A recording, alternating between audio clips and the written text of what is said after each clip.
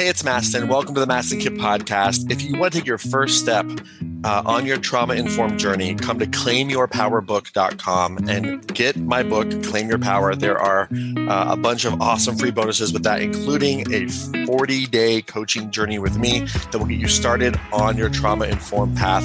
claimyourpowerbook.com. Enjoy. It's awesome. I put my heart and soul into it. And if you want to really start your journey to do your trauma work, claimyourpowerbook.com is the place to go to get my book, Claim Your Power, and to get a bunch of free bonuses, including free coaching with me for 40 days. Please enjoy today's episode. Hello and welcome to the Mastin Kit podcast. I'm your host, Mastin Kip, and I am the creator of Functional Life Coaching, where we discover the root cause emotional blocks that are holding you back from success. And I'm also the creator of Trauma Hacking, helping you turning your nervous system into your ally, and the best-selling author of the book Claim Your Power, and also a trauma survivor advocate. And this podcast is from my heart to yours. I'm going to share with you all kinds of different things, different coaching experiences that I've had with people, different parts of my life, maybe an excerpt from a seminar, different interviews with friends and thought leaders, all about how to get unstuck, how to hack your nervous system, how to turn your nervous system into your ally and really get the edge so that you can really live your dreams, live your purpose, and most importantly, pay it forward. So I hope you enjoyed today's episode. One favor I have for you is this.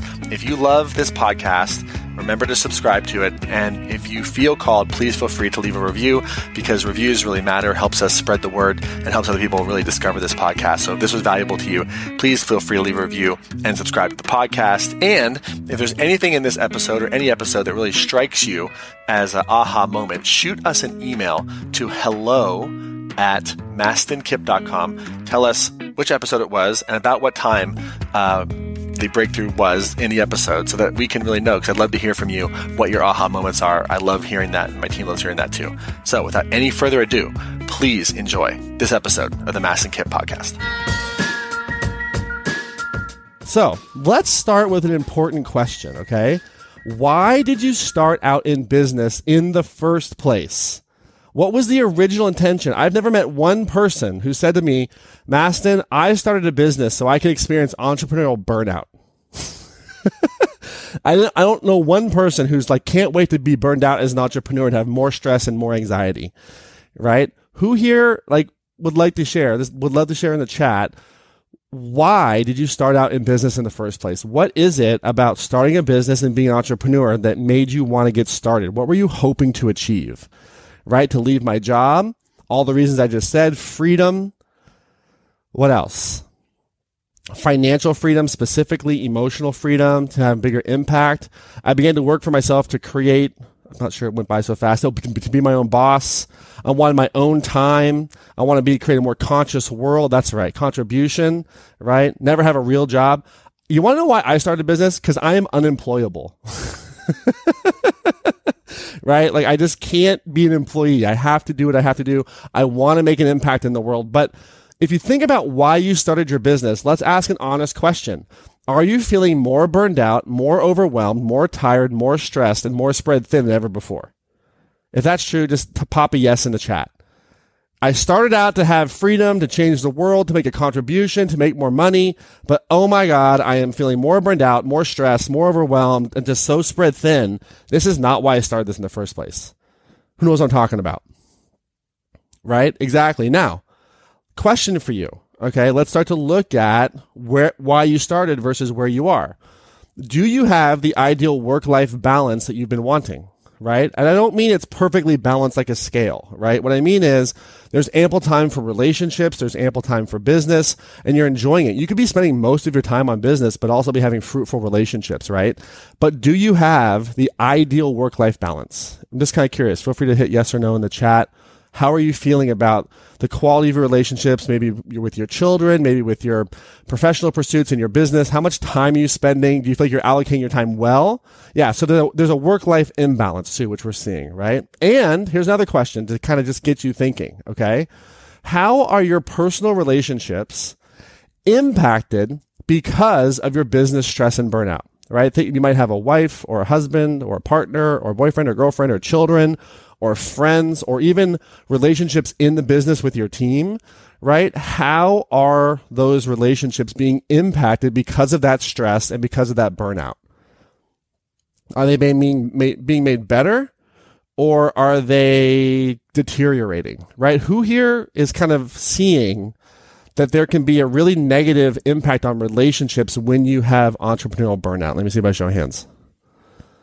There's a direct correlation. So the data is really clear on this, okay? 72% of entrepreneurs are directly or indirectly affected by mental health issues compared to just 48% of non-entrepreneurs. What that means is we, as entrepreneurs, experience more challenge, more stress, more anxiety. We're in the fire in a different way than sort of non-entrepreneurs. And the likelihood that we're going to have more anxiety, more stress, more burnout, more depression is just so much higher because we have chosen to live a more stressful life. Who follows? This makes sense? And when we look at the human nervous system, which we'll get more into, the more challenge you place on your nervous system, the more dysregulated it gets. Okay? You can think of being an entrepreneur as actively signing up to be traumatized. In a lot of ways, right?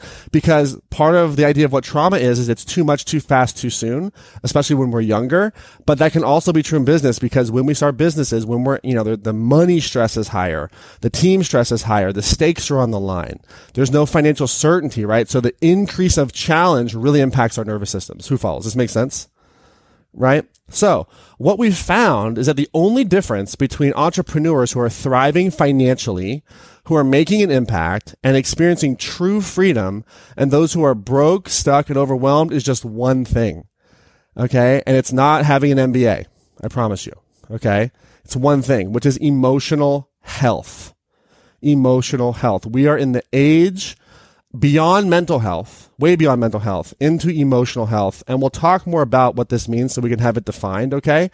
But emotional health is everything because the quality of your emotional health as an entrepreneur will dictate how you show up in your business. If you have good emotional health, that means you have the best parts of your nervous system online, your prefrontal cortex, your ventral vagal system is online. That means you're making better decisions. That means you're better able to really pay attention to market trends. It means you're better able to manage finances. It means you're better able to do marketing. It means you have more confidence to put yourself out there, right? It gives you, when you have emotional health, you can tolerate risk more. You can experience stress, but there's more resiliency. It doesn't impact you as much. Who follows? This makes sense? So who's heard this phrase, live your best life? Right? We've all probably heard that by now. Our goal throughout this challenge is to teach you the process of how to show up in your business as the best version of yourself. To show up in your business as the best version of yourself, because when you do that, financial reward comes, the team gets improved, the marketing gets improved, everything gets improved, personal relationships become improved, and ultimately you can give the gift that you were meant to give. You can make the impact. You can have that special purpose, because if you start a business to create freedom, but you're experiencing burnout, that's the opposite of freedom. Who follows? Does this make sense?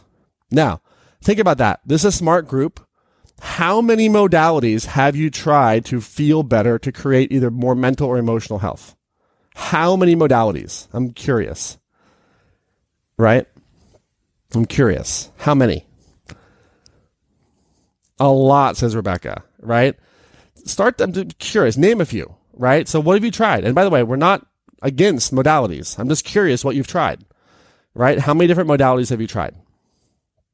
And what are they? So many, constantly, all of them. So we got tapping, psychedelics, talk therapy, meditation. What else? A lot of NLP, hypnosis, yoga, chakra work, family constellation, CBT, NLP, lots of stuff, right? And here's what's true. The world has become modality obsessed. We have become modality obsessed when it comes to creating emotional health. Now, I want to be very clear. I am a fan of modalities that have efficacy, that work. If a modality works, I love it. Okay? But a modality having efficacy may or may not have efficacy for you. And entrepreneurs have a different type of problem than the general population. Okay? But if you look at all the modalities that are out there, I mean, look at how many modalities, there's so many. Right? We have sensory motor psychotherapy, trauma-informed yoga, attachment-based therapy, psychodynamic therapy, somatic experiencing, neurofeedback, mindfulness, energy work, dance therapy, cryotherapy, breathwork, CBT, NLP, DBT, psychedelics, EMDR, tension trauma releasing exercises, imago, tapping, brain spotting, family constellations, functional medicine, myofascial release, somatic equine therapy, etc., etc., etc., etc. Who here feels like you went to get modalities to reduce overwhelm and then got overwhelmed by all the modalities? Who's ever had that happen before? Let me see by show of hands, right? So the first thing we need to learn about creating emotional health, both for yourself and with your business, is to understand this. It's not about the modality first, okay? Modalities are secondary to safety. So Dr. Stephen Porges, who's the author of polyvagal theory, says safety is the treatment. Now, in business, we've heard this term a lot, right? To have a high-functioning team, you have to have psychological what? Psychological safety. Who's heard this term before? Psychological safety, right? That is an important thing to have in business when you're operating a team, right? It's also important to have safety in the context of whatever modality you're using between you and the practitioner. So without safety, nothing else is possible. And a lot of people will say, Mastin, I've tried EMDR, I've tried NLP, I've tried different things, and they think the modality is bad. But what I found is usually it wasn't that the modality was bad, is that the safety with the practitioner wasn't there. Who follows? This make sense?